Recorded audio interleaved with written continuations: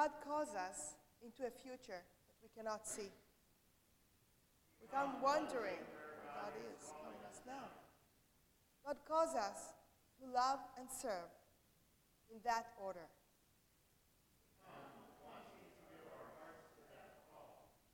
God calls us to commit our lives to love and service. Let us pray. Let us pray. Merciful and mighty God, even in the desert, the place of harsh contrast, you create humanity to be in relationship with one another. You bind us to one another such that without each other we will wither and die. Bind us to you, to each other, to the whole of humanity. Amen. May the peace of God be with you.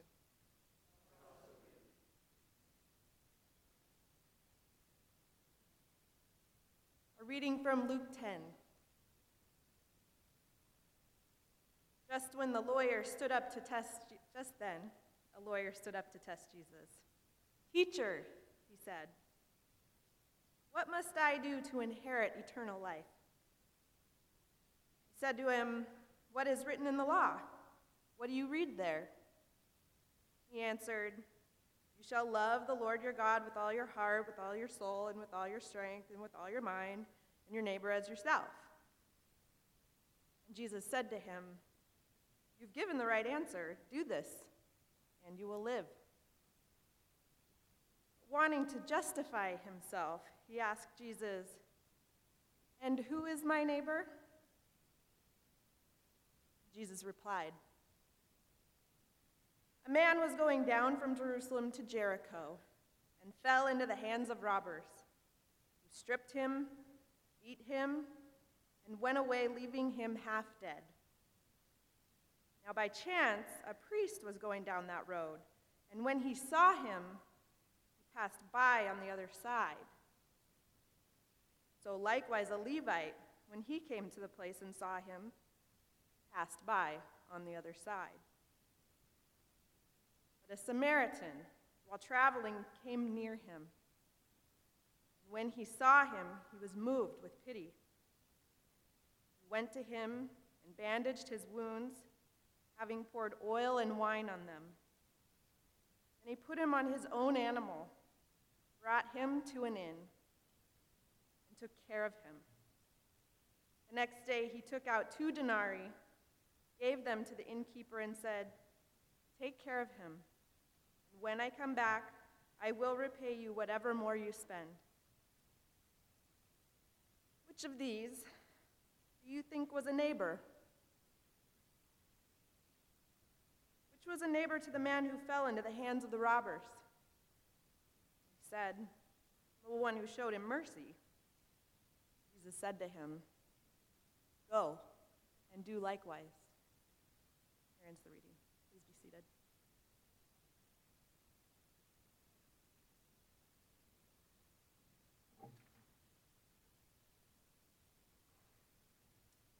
The text and context of the story is all too familiar. We know it well. A noteworthy theologian has said of this particular story, it is dangerously familiar. Dangerously familiar because we can reduce it to a very simple phrase: love your enemies. A quick review of what happens in the story. A man is traveling a 15-mile desert and deserted road from Jerusalem to Jericho. He's attacked, he's robbed, and he's left half dead. 2 initial travelers pass by. Travelers, we assume, should help, but they don't. Then another traveler passes by, stops, and provides substantial assistance. A traveler that for all of the right reasons should not, would not, ought not provide any assistance at all, but provides care anyway. End of story. Right? Not so fast. There is more here than a quick read. For whatever reason, two passed by, one did not. Apparently, the Samaritan, however, wherever he may be going, or whatever time pressures he may feel, sees this man as a person, as worthy of his time, as someone who inherently deserves his attention. For a moment, let's ponder. Who do we see as neighbor? And whom do we overlook?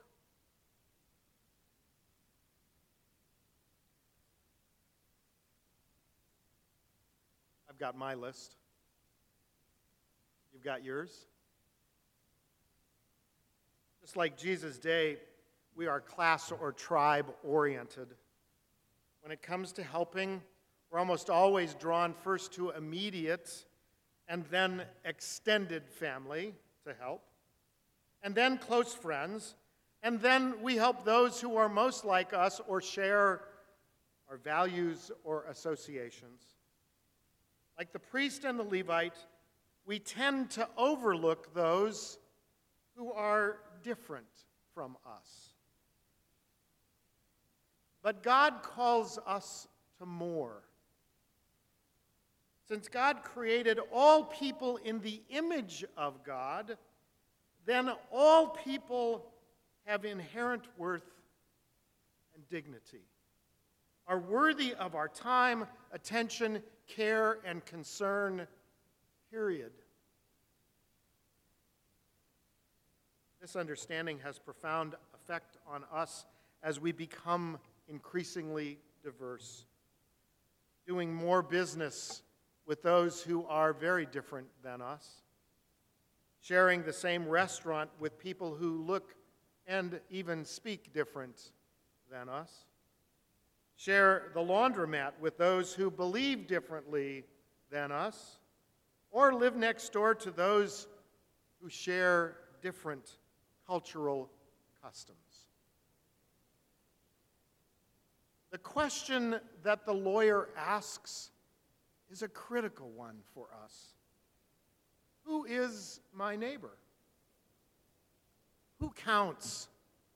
Who am I responsible for? Who falls under the purview of God's command to care for? Jesus answers the question with a story and concludes with an easy but complex answer. Jesus' answer is divorced from race, class, hierarchy, position, gender, proximity, proclivity, or addiction. Jesus asks us to look outward rather than inward and says, whoever is in need, well then, that's your neighbor.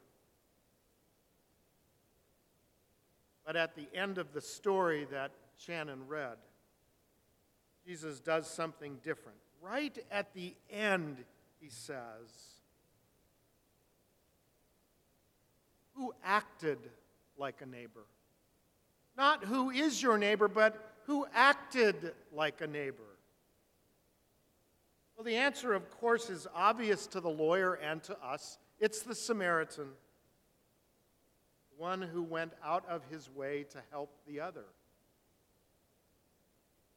But notice, suddenly the neighbor isn't simply the one in need, but rather the one who provides for our need, the one who takes care of who we are called to be, servants of one another.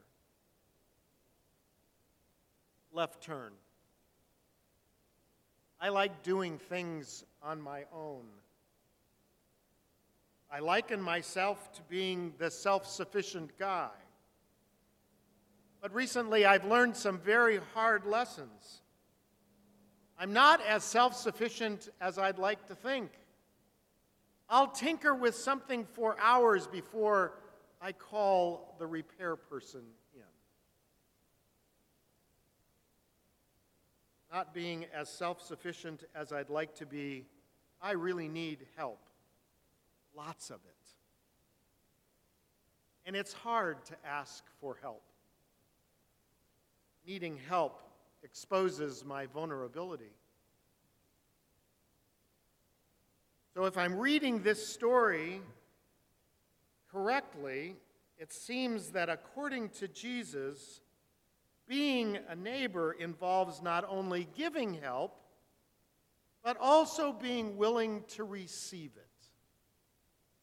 Even and especially to and from those we don't normally see as like us.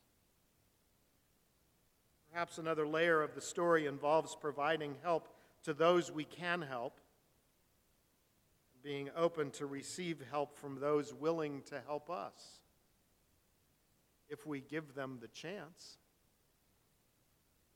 Might it be that we are one in the same, the Samaritan who helps and the traveler left half dead? We are called to be helpers, servants to all in need of help, and simultaneously, we are desperately in need of all the help we can get. We are both and. Holy and gracious God, provide you the capacity to help and open yourself to the help that others will provide. Amen. Let us pray. God of abundance and mercy, we give joyful thanks for your eternal love and desire to connect us one to another and invite us to serve, not counting the cost. Send us with renewed clarity and courage to give our hearts to God's call, to commit our lives to love and service, to walk boldly into a future we do not know. In the name of God who loves us, believes in us, and fills our lives with profound grace. Amen. Go in peace to love and serve the Lord.